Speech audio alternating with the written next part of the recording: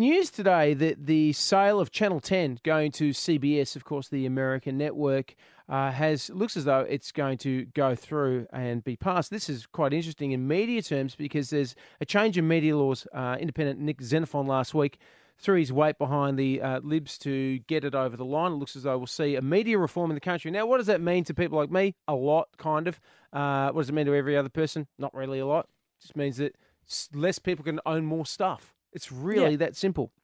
But what it does mean, to break it down, not be too simplistic, is that it means that media companies like this can expand our reach, but also means it can own print media, digital media, television networks, radio networks, and you can be quite expansive in your media holdings. That's what it means. Yeah. Now, there is going to be, as a result of that, there will undoubtedly be media takeovers. You'll see one company, all of a sudden will buy another one. I read a suggestion today that somebody would buy the ABC. And what would you do if you bought the ABC? For starters, shoot those two bananas. You made an inquiry about buying Zoo magazine for yourself, didn't you? Yeah, I'm trying to get that back up. Yeah. Bring that back up. But it makes you think, if this company was to be purchased tomorrow by another entity, by another radio company, by another broadcaster of some description, how would it affect? Because this is the question a lot of people are asking. How does that affect programming? If you've got a new owner, does that affect programming? Yes, it does. This is how this show would sound if it was bought by the ABC. Hello and welcome to the program. Today we'll be talking about your favourite New Zealand female authors from the 1940s. That will be amazing. We'll also have a technology expert in to tell us about the latest and greatest digital products on offer without once mentioning a single brand, therefore giving you absolutely no insight into what the market has to offer. But up next is everybody's favourite mime artist, Marcel. And Marcel, a sneak preview of what we can expect today?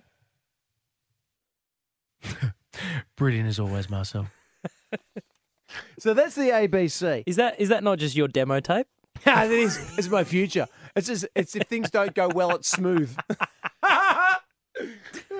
Funny, but it could be true. Who knows? You never know what's around the corner. The next one is, of course, an example of what would happen if we were bought by News.com. Now, of course, News.com, great online service provider. Most click website in Australia. Absolutely. And they've got a great source of information there. But sometimes I read News.com and I get a little bit scared. It's like every 10 seconds it looks like there's a new end of the world story. Here's what happened if this show was run by News. It's the end of the world. You may have as little as 36 minutes left to live.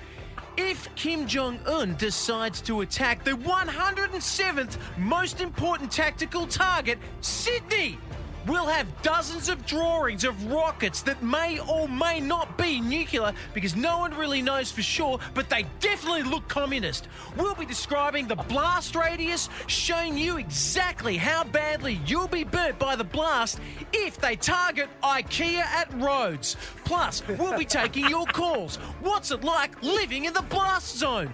What does Salim Mahaj's estranged wife think of an attack on Rhodes IKEA? And what makeup does Rebecca Judd wear during an apocalypse?